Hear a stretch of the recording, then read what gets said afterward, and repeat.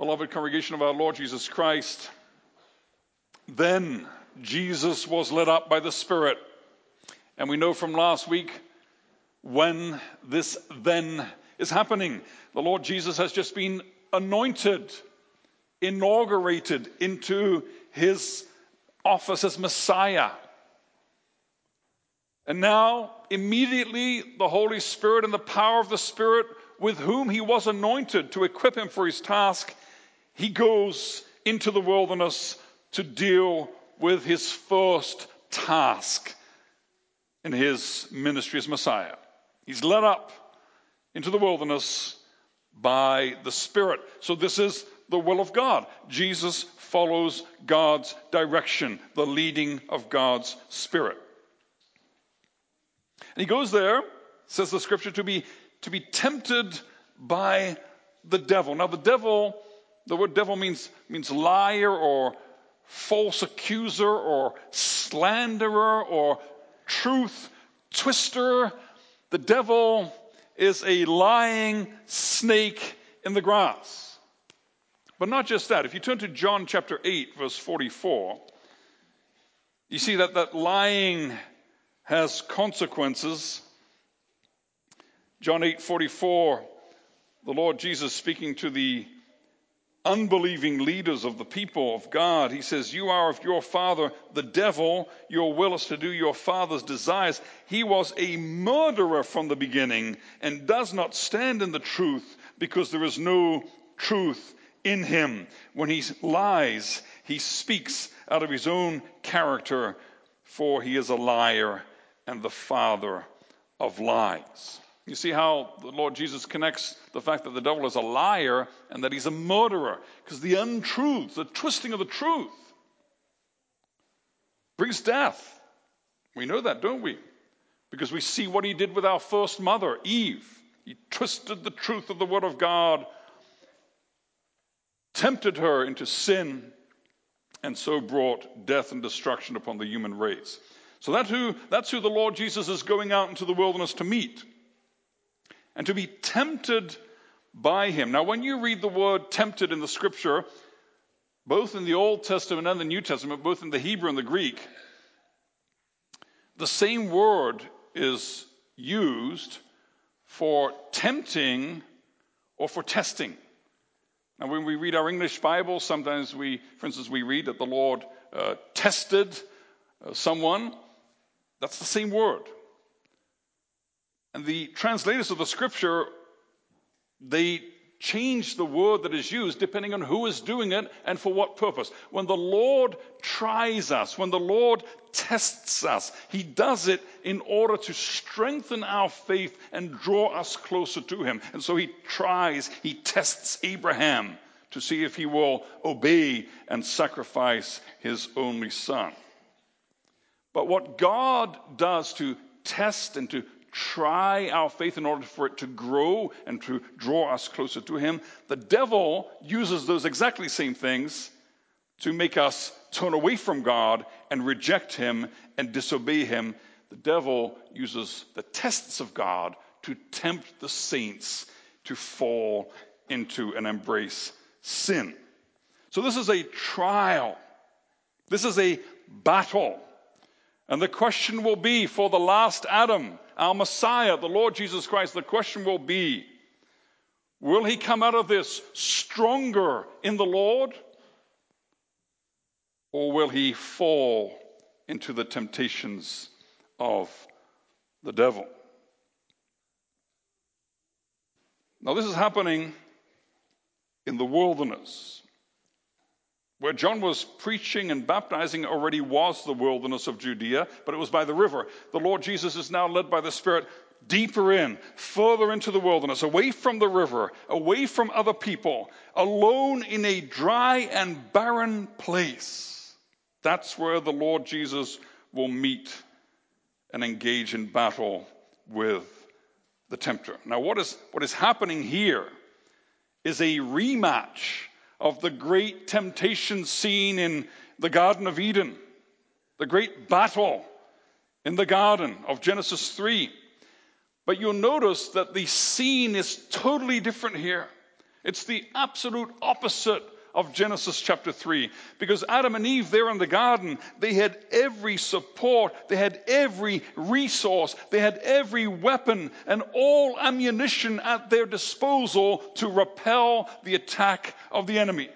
They were surrounded by God's bountiful blessings. They were clothed in glory. They had the full resources of the Spirit of God available to them. They had food and drink of the most delightful quality, abundantly available to them. There was no reason whatsoever for them to be driven by their appetite to take forbidden fruit. They had everything going for them. And yet they failed. And yet they fell. And now in our text, the Lord Jesus, the second Adam, the last Adam, he goes back to the beginning. This is a rematch. But it is a rematch with all the odds stacked against him.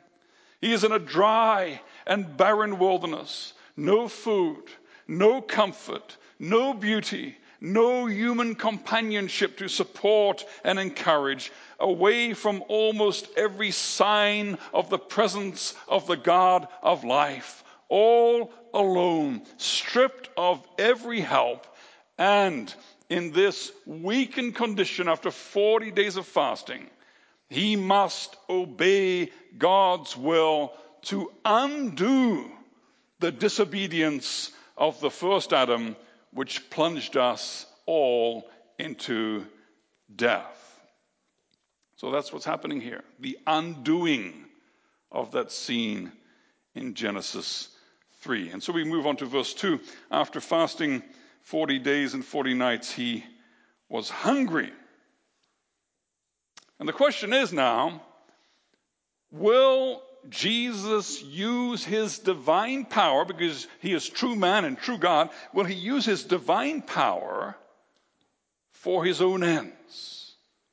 Or will he subject his power and his desires to carrying out his office? And the tempter comes straight out of the gate and attacks him right there in his office. Right off the bat, verse 3, the tempter tries to derail Christ's mission. He tries to get him to forget his focus as Messiah, and he tries to get him to think of himself, of his needs, of his wants. He's got to take care of number one. That's the very essence of the sinful nature. The sinner wants to take care of number one. And so the devil appeals to Christ's very human appetites. What does it say at the end of verse 2? He was hungry. And so the evil one does what he does best. He seeks to use trials and tests as temptations to disobey God, to turn our backs on him. The devil comes at us when we're vulnerable. He loves to kick us when we're down. And so he comes and says to our Messiah, he says, if you are the Son of God, command these stones to become loaves of bread. Now the thing is, the Lord Jesus can do this. He is the creator. All things were created through him. Without him, there was nothing was created. In an instant, he can set a table for himself with the most delicious foods, which he can create ex nihilo. But what does the scripture say? We think of Philippians chapter 2, for instance. Christ laid his glories by. He humbled himself. And he must fight this battle as the last Adam. Christ does not, must not have recourse to his divine nature here. He must face this test, this temptation, only in his full humanity, depending on the Holy Spirit to empower him. Now we know, the scripture teaches, we confess in the catechism, that Christ had to be true man, true God. He had to be true God, so by the power of his divine nature, he could bear in his human nature the full wrath of God's eternal punishment against sin. And that's true. God's wrath against sin is eternal. Human beings are limited, and so it is impossible for a human, as only a human, to fully pay for sin. And so definitely the Lord Jesus is able to bear the burden of God's wrath in the power of his divine nature. But the usual practice of the Lord during his suffering and his life on earth before the cross is that he faces all of his trials, all of his sufferings in his full humanity, in humble dependence on the Spirit. If we turn to Luke chapter 4, for instance. Luke chapter 4, the evangelist makes it clear here. He's speaking about the same situation, the same scene that we're looking at in our text. But notice how he says it here in Luke 4, verse 1. Jesus, full of the Holy Spirit, returned from the Jordan and was led by the Spirit in the wilderness for 40 days. So he's full of the Holy Spirit. Look at verse 14. After the temptation in the desert, Jesus returned in the power of the Spirit to Galilee. So he's doing all of this in the power of the Spirit. Which Spirit? Well, look at verse 18. When he goes into the synagogue just after this event, verse 18 of Luke 4, he reads that place in Isaiah where it says, "The Spirit of the Lord is upon me because he has anointed me to proclaim good news to the poor." So it's in the power of the Holy Spirit by whom he was anointed for his office and equipped for his office that the Lord Jesus is fighting this battle in the desert. I want to stress that, brothers and sisters. I once spoke to a woman in Quebec, and she told me, when I think about the Lord Jesus on the cross, it's really not such a big deal because he's God, so he could deal with the pain.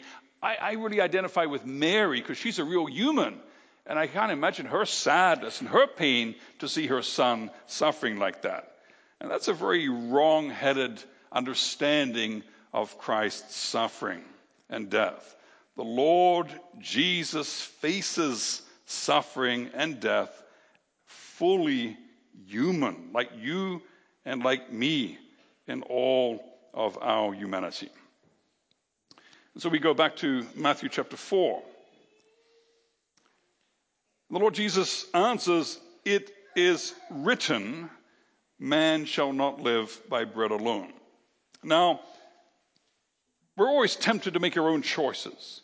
We're tempted to carve out our own path in the world.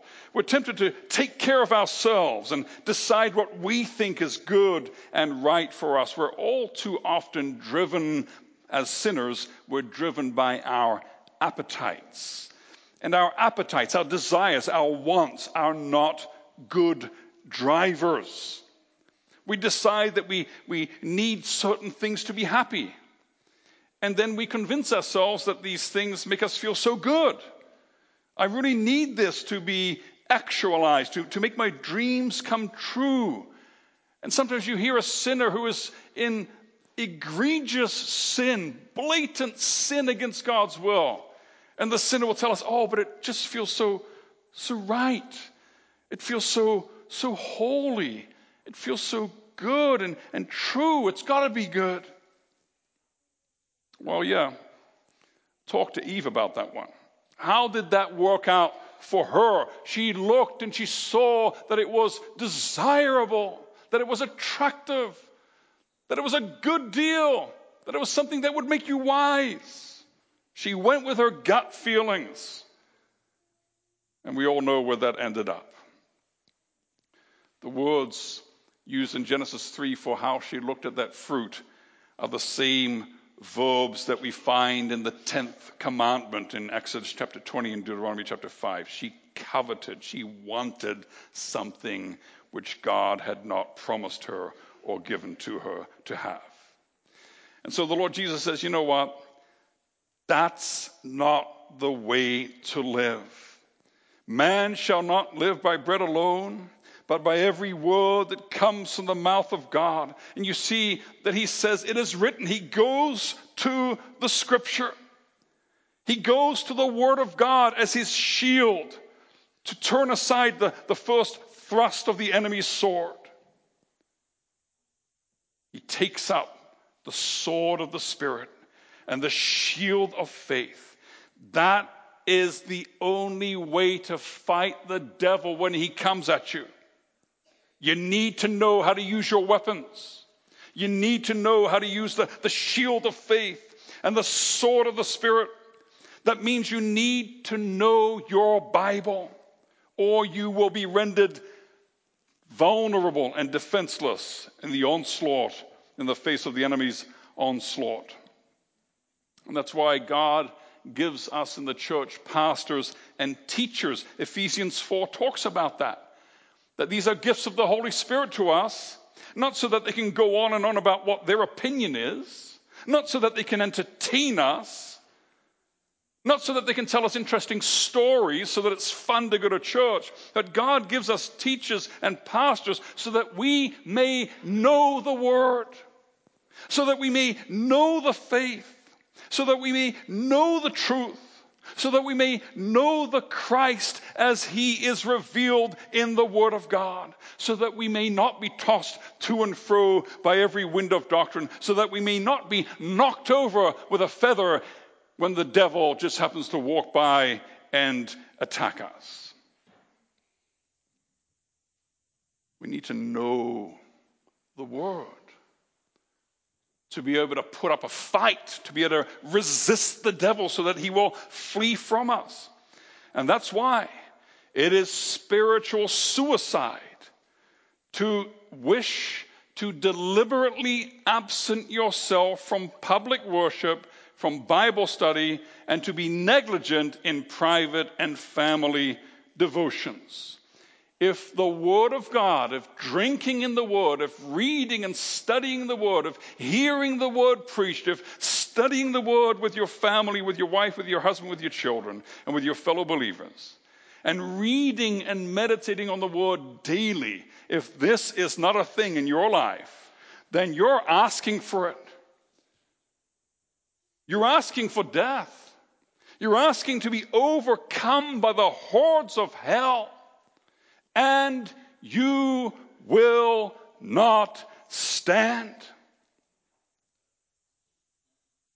So if you're being careless and negligent with your reading and study and meditation on the Word, then for the sake of your eternal soul, your eternal salvation, you need to repent while there still is time. Now Christ goes here to the Word. He says, it is written. He goes to Deuteronomy chapter 8, verse 3. And we should open there for a second. 8:3 of Deuteronomy. The Lord's speaking about the fact that he gave them manna in the wilderness. And he fed them with manna, he says, so that you may know that man does not live by bread alone, but man lives by every word that comes from the mouth of the Lord. And then he continues, your clothing did not wear out on you, your foot did not swell these 40 years. What is God saying? What does it mean that man shall not live by bread alone, but by every word that comes from the mouth of God? God is saying, trust me. You don't need to carve out your own success. You don't need to look after yourself. I am God. I am your Father. And even when you're in the wilderness and there's no way to plant and to reap and to make flour and to make bread, I will keep my promise to you. I will sustain you. I will give you life, even if it means miraculous bread just falling from the sky. And so the Lord Jesus throws that back at the devil. He says, I don't need to start doing miracles, to start using the power of my office for me, to take care of me. I live by the promises of God, and he will take care of me. What's Jesus saying? He's saying, devil, God provides. And human beings, they trust and obey. There is no other way. He says it in John chapter 4. He says, my food. You know what my food is? The disciples are saying to him, teacher, you got to eat. You got to eat. He's at the well with the woman of Samaria, and they're afraid that he's not eating. And he says, I have food to eat that you know nothing of. Like, did somebody bring you food? And he says, no, my food is to do the will of him who sent me. That's what keeps me going. That's what attracts me. That's what nourishes me. That is the driving need of my life, to do the will of God. I need it more than food, more than drink, more than comfort, more than convenience. Seek ye first the kingdom of God, and all these things shall be added unto you. That's Jesus' point here. And the question that the Holy Spirit puts before us this morning is this: are we living with that simple, childlike, humble faith? Or are we looking to sate our appetites, to provide for our comfort and convenience? Are we being driven to look after us and our needs? And are we giving God the leftovers of our time and our energy and our commitment? Brother and sister, don't get distracted by your appetites. Don't lose the plot. Focus on what God has called you to do and who God has called you to be. That's the lesson we learn as we observe our Lord Jesus successfully deflecting this first attack. And then we move to verse 5, and the second attack happens. The devil takes him and puts him on the pinnacle of the temple in Jerusalem.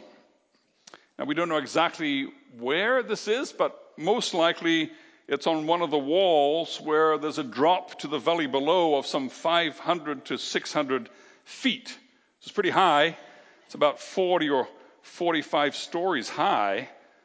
I don't know if you know, I don't know this building, but I looked it up on the internet, and it's in Edmonton. Maybe you know it.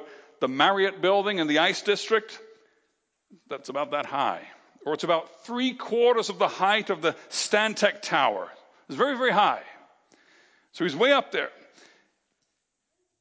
And as I was researching about fasting, especially about long fasts this week, I read that fasting can lead to dizziness and fainting. So there's the Lord Jesus in a vulnerable situation at a very, very high height. The devil tries to get maximum leverage out of the situation, to bring pressure to bear on the weakest point in his opponent. He is no sportsman. He is no gentleman, the devil, when he fights. And he says to the Lord Jesus, if you are the Son of God, throw yourself down. And then he figures, well, seeing that you're using the word of God, I'll use the word of God too. You see, the first temptation was a temptation to despair, to give up. You can't trust God. He's not going to take care of you. You need to go to your own resources. You need to take care of yourself. So that first temptation was despair in God's promises. And the second temptation is a temptation to have vain confidence in the promises of God, to use them in a careless way. So the devil says, okay, you want to use Scripture? I'll use Scripture too. Throw yourself down, for it is written. You can hear the smirk, the sarcasm which is dripping from his words here. That's what the devil does. He'll weaponize Scripture against you, to turn you against God. You notice that sometimes when you're speaking with people out there, often in social media, where the atheists are often very active, and they're either just trashing the Scripture totally, or they start throwing texts in your face and saying, oh yeah, well, what about this text? How can you explain this one away? And they start pretending to give some credence to the Scriptures and use the Scriptures against the children of God. This is what the devil is doing right here. He says you can throw yourself down because the Bible says he will command his angels concerning you, and on their hands they will bear you up lest you strike your foot against a stone. You see that spot in your Bible where it says and between those two quotes? The devil skipped something there. He's being very selective in his citation and his quotation. So let's go to Psalm 91, which he's quoting. The devil knows the scripture. Kind of embarrassing if the devil knows the scripture better than some believers, isn't it? He knows the scripture. He knows the Psalms. Psalm 91, verse 11. Now, see if you can figure out what he's leaving out here. What is he missing? What's he skipping? So it's verse 11 of Psalm 91. For he will command his angels concerning you to guard you in all your ways. On their hands they will bear you up, lest you strike your foot against a stone. You see what he's skipping there? He's skipping the bit about to guard you in all your ways. Because the psalmist is talking about the messengers of God, the angels, coming to help the believers as they walk in the way of faith and obedience. That's the context. Those are the ways of the people of God. It's speaking about, look at Psalm 91 verse 1, people that dwell in the shelter of the Most High, that abide in the shadow of the Almighty, that say to the Lord, my refuge, my fortress, my God in whom I trust.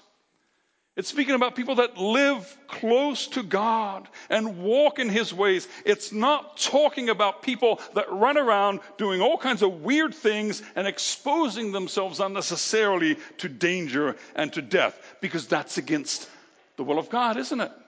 That's not what God's children do. That's the 6th commandment. We don't unnecessarily expose ourselves to danger and to death. And that's why the devil conveniently skips that little section from his quote. And so the first temptation was that the son should distrust God. And now the second temptation is that the son should put false trust in God. Satan wants to set Jesus up for disappointment. He wants to take the scripture out of context and then question God when it doesn't work out the way expected. We need to be careful here, because sometimes we read a blog or an article on the internet and there's some promise of God which is expounded, and we say, wow, let's test God and put God to the test and let's see if this works. And we don't realize that what's being promised is being taken out of context and is going against what is written in other parts of the scripture. And that's what the Lord Jesus focuses on here in his reply.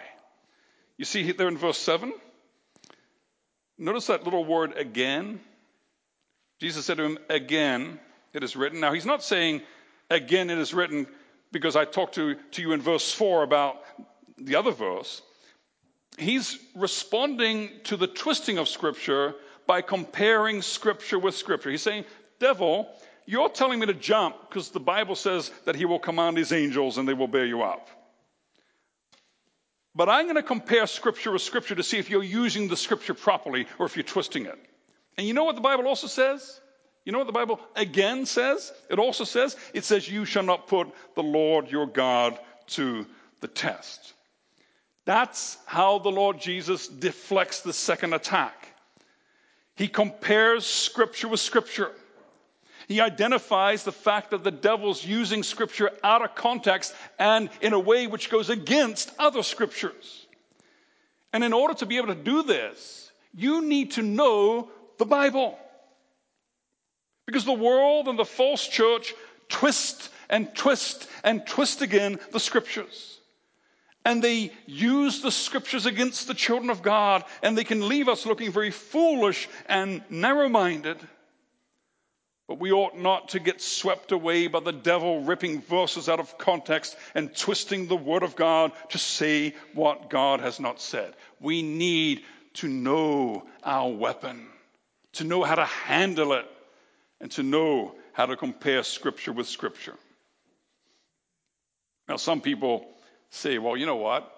Everyone has their own interpretation. How can you be sure of the right one? Look, the devil interprets it one way and Jesus interprets it the other way. How are we to know what is the proper interpretation? And it was Calvin that said, commenting on this, he says, you know what? Just because some people twist Scripture doesn't mean to say that you have to give up on Scripture. It's just like Just because sometimes some food is poisoned doesn't mean to say you stop eating food completely.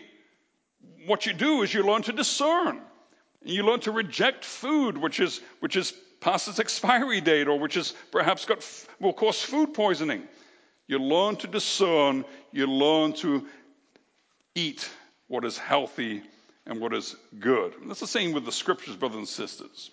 Don't fall for that lie that no one can know what the verses mean. You can compare scripture with scripture, and you can know what the will of God is. And so the Lord Jesus responds, you shall not put the Lord your God to the test. He tests us. We don't test him. Who do we think we are? Now, the sinner can't go up to God and say, well, I'm going to try and see, are you up to my standards for the kind of God that I'm willing to accept? Can you keep your word? Let's have a look, God. Are you going to pass my test? Do you have integrity? Do you keep your promises? That's blasphemy. Now, the Lord Jesus is quoting again here in verse 7. He's quoting Deuteronomy 6, verse 16. We can go there for a second to Deuteronomy 6:16. It's all in the same area that the Lord is quoting from here as he responds to the devil. And in 6:16, he says, you shall not put the Lord your God to the test as you tested him at Massah.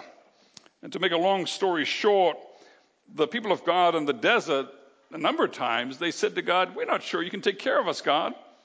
We're really not sure you have the wherewithal to keep your promises, to sustain us, to give us food, and to give us drink.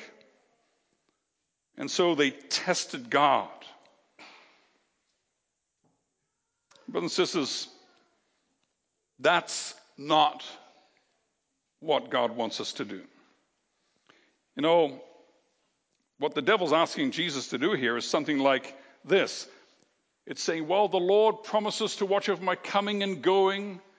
He promises to be a shade on my right hand. He promises to be my protector and to preserve my life. So what I'm going to do, I'm going to see if this is really true. I'm going to close my eyes and I'm going to walk across the Henday in rush hour and I'm going to see if it's really true what God promises. That's blasphemy. That is putting God to the test. And that is what Jesus is telling the devil ought not to be done. And so the second temptation is deflected and overcome by, again, having recourse to Scripture. And then in verse 8, we see the third temptation taking place. The devil took him to a very high mountain, showed him all the kingdoms of the world and all their glory. Now, the devil can't get into Jesus' mind. Jesus has a perfect, sinless mind. He can't have, like we have temptations and we have a fifth column within us, that old nature which the devil can appeal to. And sometimes wicked thoughts will come into our head and we were horrified and we say, Lord, please forgive me for that thought. It just popped up in my head. I have no idea where it came from, but we know where it came from. It comes from our old nature incited by the devil. But the devil can't get into Jesus' mind that way.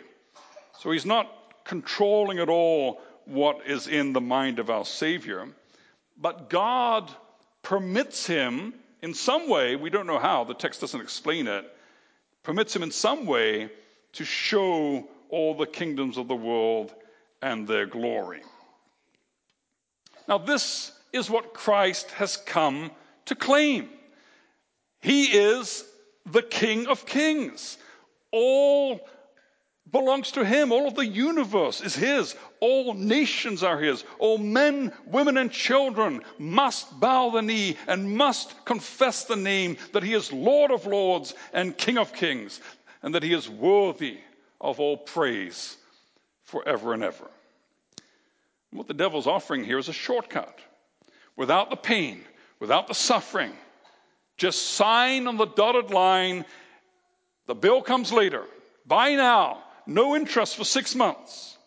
I will give it all to you, and it's going to be so easy. Now, how can the devil say, I will give it to you? Well, the Bible does speak of him as the prince of this world. But he's not the prince of this world by right. He's the prince of this world by treason, by revolution, by occupation, by invasion. He is in charge, much like the Nazis were in charge of Europe in World War II. It's a stolen authority. And he's trying to use that stolen authority to say that he can give the world into the hands of Christ. He says, just fall down and worship me. Now that's the essence of sin. Not just to rebel against God and his word, but to embrace and to serve Satan for what he can give us. The devil is not usually dishonest. He usually tries to convince us that when we give ourselves over to our lusts and our desires, that we're autonomous and that we're in charge of our lives. And he's quite happy if we think that. That's behind every temptation. The devil says, you know what, follow me, obey me, serve me, worship me, and I will give you what you lust for. But it also works the other way around. When the sinner gives himself over to his lusts and his carnal appetites, when he thinks he's getting what he wants, he doesn't realize that he is prostrating himself before the Prince of Darkness. Now, this is a powerful temptation.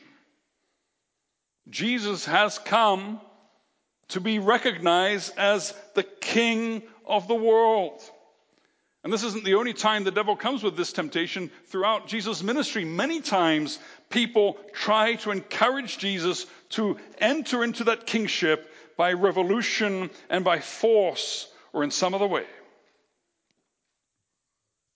But Jesus, through the study of Scripture, already has a very good idea of the suffering and death that await him, of the path of humiliation and the cross that await him. The Lord Jesus has read and studied Psalm 22. He has read and studied Psalm 53, and he knows them to be autobiographical.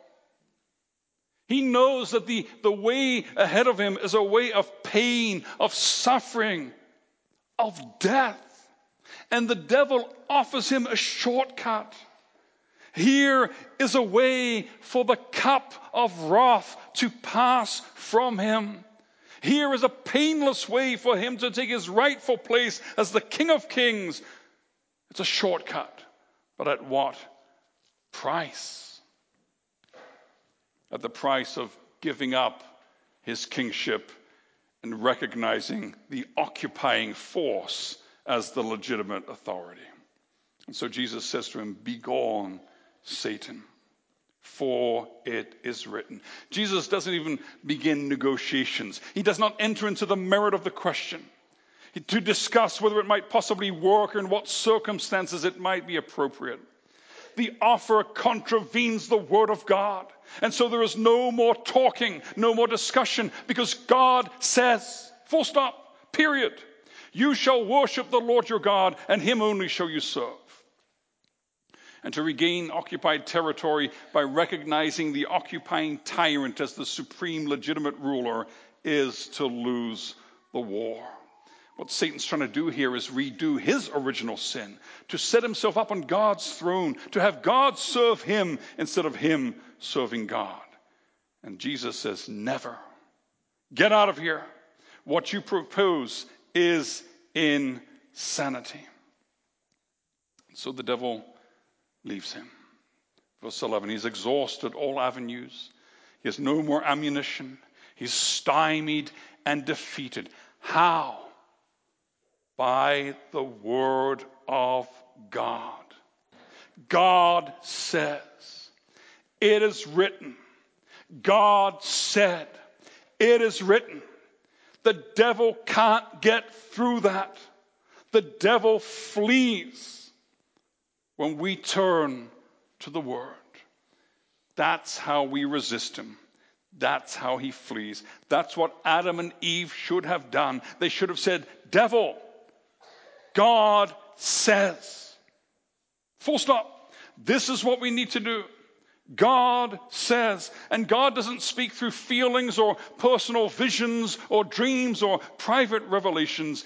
It is written to the law, to the testimony. And so, brother and sister, if you want to fight the devil and win, You gotta know your Bible. And so the angels come ministering to him. Jesus is exhausted, body and soul. He's at the limits of his physical and mental capacity. And many of us know how exhausting spiritual warfare can be when the enemy attacks us in our pain, our sickness, our physical weakness, our depression. And then those attacks are so powerful. And we're so weak. But the Lord Jesus knows what that's like. We have a high priest who is able to understand. He understands our pain, our suffering, our struggle. He understands that sometimes it's a superhuman effort to hold onto the Word of God when we are overwhelmed by the attacks of the world and the devil. He knows what it is to live in total dependence upon God and to look to Him for help in time of need. And so, brother and sister, look to Him. Look to Him. He did this in the power of the Spirit. And that same Spirit in whose power He fought the devil here in the wilderness, that same Spirit has been poured out upon the church, and He lives in our midst, and He lives in your heart. So what has Jesus just done here in our text? He has brought humanity back to the beginning. He's had a rematch of the Battle of Eden. He has fought. And He has won. How? By holding on to the Word of God, by believing the Word of God, by trusting the Word, by knowing the Word, by obeying the Word. This is the way He will set things right. This is the way He will do His entire ministry. He will do the will of God. He's going back to the beginning. He's undone the root cause of the fall. For as by the one man's disobedience the many were made sinners, so by the one man's obedience the many will be made righteous. This is the beginning, and this is the way to the end. He will obey the word of God. He will obey the will of God. That is life. And so the question for us this morning is this: which Adam are you following? Which Adam do you identify with? The first one and the death that he brought, or the last Adam and the life that he offers? You are a Christian, brother or sister. You share in Christ's anointing. The Holy Spirit calls you today to set aside your desires, your will, your appetites, your covetousness, your lusts, your self-absorption, your focus on your convenience, your comfort. And the Spirit of Christ calls you today to deny yourself, to take up your cross, and to follow Him on the narrow way, the way of suffering, the way of giving up what you cannot keep, to gain what you cannot lose, the way which leads to the valley of the shadow of death and ends up in eternal life, the way of suffering and shame, which ends up in eternal glory. The Spirit calls you to that life. Can you do it? Oh, yes, you can. Not in your own strength, but in the power of the Spirit of the Lord Jesus Christ. So bow the knee, confess the name, deny yourself, take up your cross, and follow Him. Amen.